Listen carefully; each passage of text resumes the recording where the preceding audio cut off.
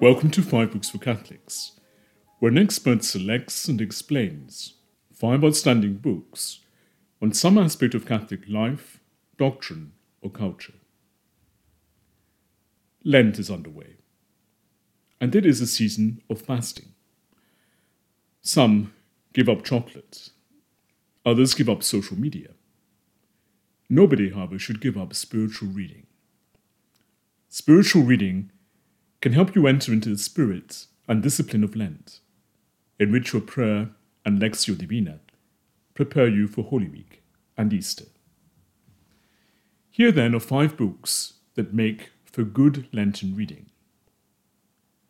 First, on repentance and almsgiving by St. John Chrysostom.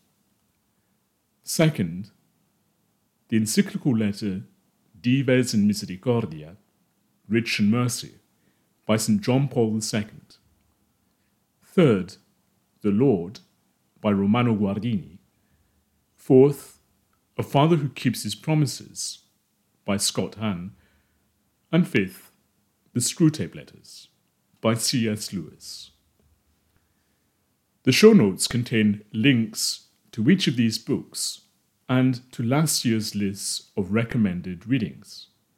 They also contain a link to Pope Francis's message for Lent for this year. Perhaps there are no better guides through Lent than the Church Fathers. They are distinguished witnesses to tradition, and their preaching on Lent captures the original meaning of the penitential season. Last year's proposed patristic reading was St. Cyprian's Works and Almsgiving, De Opere et Eleemosinis. Almsgiving is also at the center of one of 10 homilies by St. John Chrysostom, which have been collected and translated on repentance and almsgiving. 9 of the homilies are on repentance, or penance. According to the editor of the volume, John preached these homilies in his native Antioch sometime during 386 and 387. At the time, he was still a deacon. In the winter of 387, he preached a homily on almsgiving. It belongs to the same period as the 9 on repentance and develops one of their themes.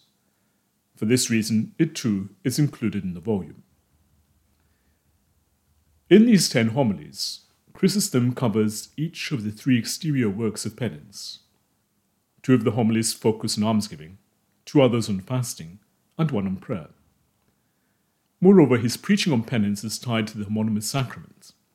These homilies, therefore, are a compendium on the place of penance in a Christian's life. That makes them specially apt reading for Lent. Have you sinned? St. John Chrysostom asks his congregation. He goes on to counsel them, enter into the church and wipe away your sin. The number of times you fall down in the marketplace equals the number of times you rise up.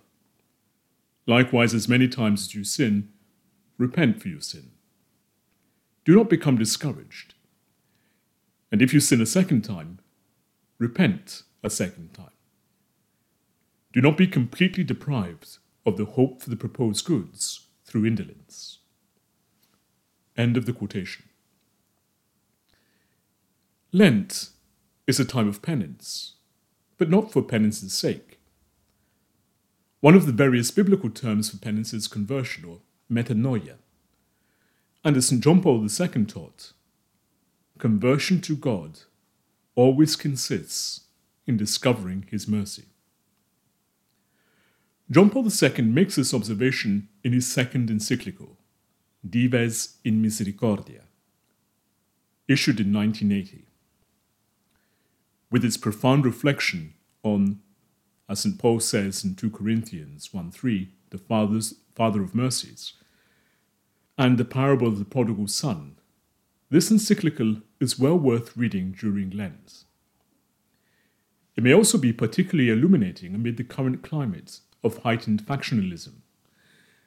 As the encyclical notes, mercy becomes an indispensable element for shaping mutual relationships between people. However, John Paul II goes on to say, the present-day mentality, more perhaps than that of people in the past, seems opposed to a God of mercy, and in fact tends to exclude from life and to remove from the human heart the very idea of mercy. End of the quotation. The Gospels proclaimed at the Sunday Masses of Lent narrate several of the key episodes from our Lord's public life.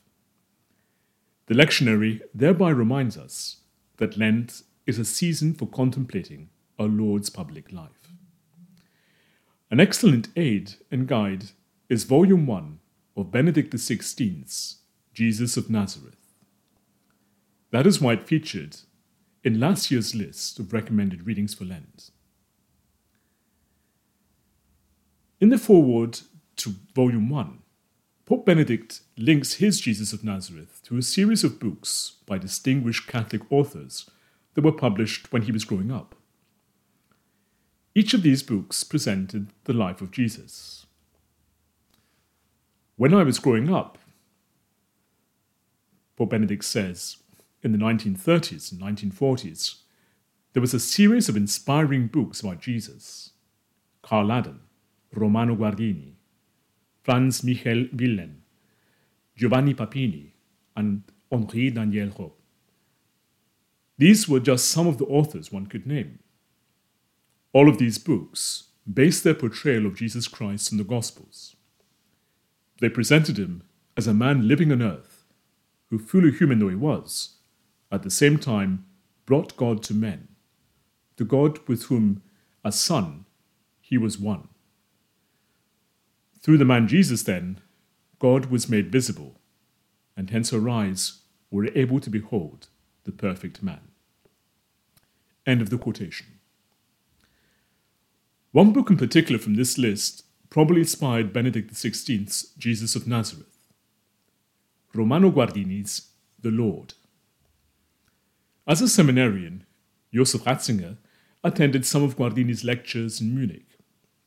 As a cardinal, he not only published a book, The Spirit of the Liturgy, that took its title from Guardini's homonymous groundbreaking opuscule, he also wrote an introduction to the reissued English edition of Guardini's The Lord.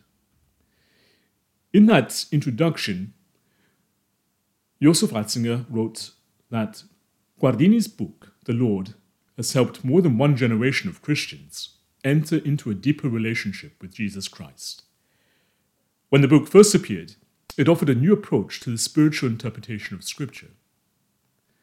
Guardini's book, The Lord, has not grown old, precisely because it still leads us to that which is essential, to that which is truly real, Jesus Christ himself. That is why this book, today, still has a great mission. End of the quotation. In the preface to the work, Guardini modestly describes it as a set of meditations drawn from 4 years' worth of his Sunday sermons. He thereby provides a key on how to use the book. While it can be read from cover to cover, it can also be used as a collection of meditations. You can simply open it at the page that deals with the gospel passage upon which you are meditating, or that is proclaimed at the Mass of the day. Lent was originally the period of preparation of the catechumens, who would receive baptism in the Easter liturgy. That preparation for Easter was extended to all the faithful. It became an occasion to convert and renew the baptismal commitments. One way of reliving the experience of the catechumen is to recall the course of salvation history. In the early church, the bishop narrated the central events of salvation history to the catechumens. Specifically, he explained the key moments of the Old Testament and how they were brought to fulfillment in Jesus. This catechetical instruction was called the narratio, or narration. Last year's list of recommended Lenten readings proposed one resource for reviewing that sort of catechetical instruction. John Bergsma's Bible Basics for Catholics, a new picture of salvation history. It outlines sacred scripture's overarching story. An earlier, more detailed book in this same vein, yet a comparably accessible one, is Scott Hahn's A Father Who Keeps His Promises. It too traces the big story of the Bible by focusing on the 6 covenants that God makes with man.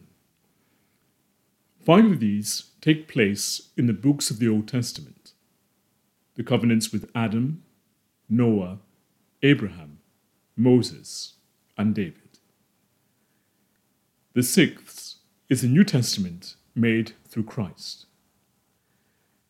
Each of these covenants, Hahn explains, has a specific mediator, role, form, and sign. For example, Adam is the mediator of the first covenant. Marriage is its form, and Adam plays the role of husband within it. The New Testament brings all the preceding covenants to fulfillment. It takes on a specific form of community, the church. Jesus mediates as its king and high priest. The Eucharist is a sign or sacrament of this covenant. By tracing these dynamics within the biblical narrative, Hahn can help us make more sense of the Old Testament readings at Mass during Lent. At Mass on the first Sunday of Lent, the Gospel recounts Christ's temptation in the wilderness. Jesus prays and fasts for 40 days and nights in the desert, and then overcomes the temptations of the enemy. During Lent, we too strive to overcome sin and temptation through 40 days of prayer, fasting, and good works. Moreover, the Lord's manner of dealing with temptation is a model of the discernment of spirits, as Father Timothy Gallagher pointed out in his interview on the subject. There he said, "You are of the 2 different spirits. This is as clear, definitive, and sharp a discernment you will ever find. The tempter comes. Immediately the Lord understands who it is. He responds quickly and firmly. The various temptations are over immediately. Then the angels come to minister to him." End of the quotation. One of Father Gallagher's recommended books on the discernment of spirits was The Screwtape Letters by C.S. Lewis. This book is an entertaining exploration of the devil's ploys. As Father Gallagher also noted, one of his acquaintances makes a point of reading the Screwtape Letters once a year to brush up on spiritual discernment. He's not the only one who reads it once a year. So does Father Michael Ward. He admitted to this healthy habit in his interview on C.S. Lewis. Indeed, he tries to read it especially during Lent. As he pointed out, Lewis's humour helps us digest the bitter truths about ourselves and our enemies. He said, "We laugh at ourselves, not just at the demons for falling for the stratagems of these wicked creatures." In other words, Lewis, as it were, puts a rim of honey around the medicine glass, and we swallow the medicine, hardly realizing that it's doing us any good. But it is. It does a great deal of good. It is a very good moral mouthwash, a fantastically spirited book in every sense of the word. End of the quotation. These then are 5 recommended books for Lent. We ask the Lord to protect us in our struggle against evil as we begin the discipline of Lent. May this season of repentance bring us the blessing of his forgiveness and the gift of his light. Thank you for listening. To read or listen to the rest of this interview and gain full access to our archive, visit 5booksforcatholics.com and become a premium subscriber. If you've enjoyed this episode, please subscribe to the podcast and give it a top rating on the platform of your choice. That way, more people can discover it. You can also support the podcast and help us produce more interviews like this one by making a one-off donation via the link given in the show notes. As little as $1, £1, or €1 can help and will be greatly appreciated. Thank you once again, and God bless.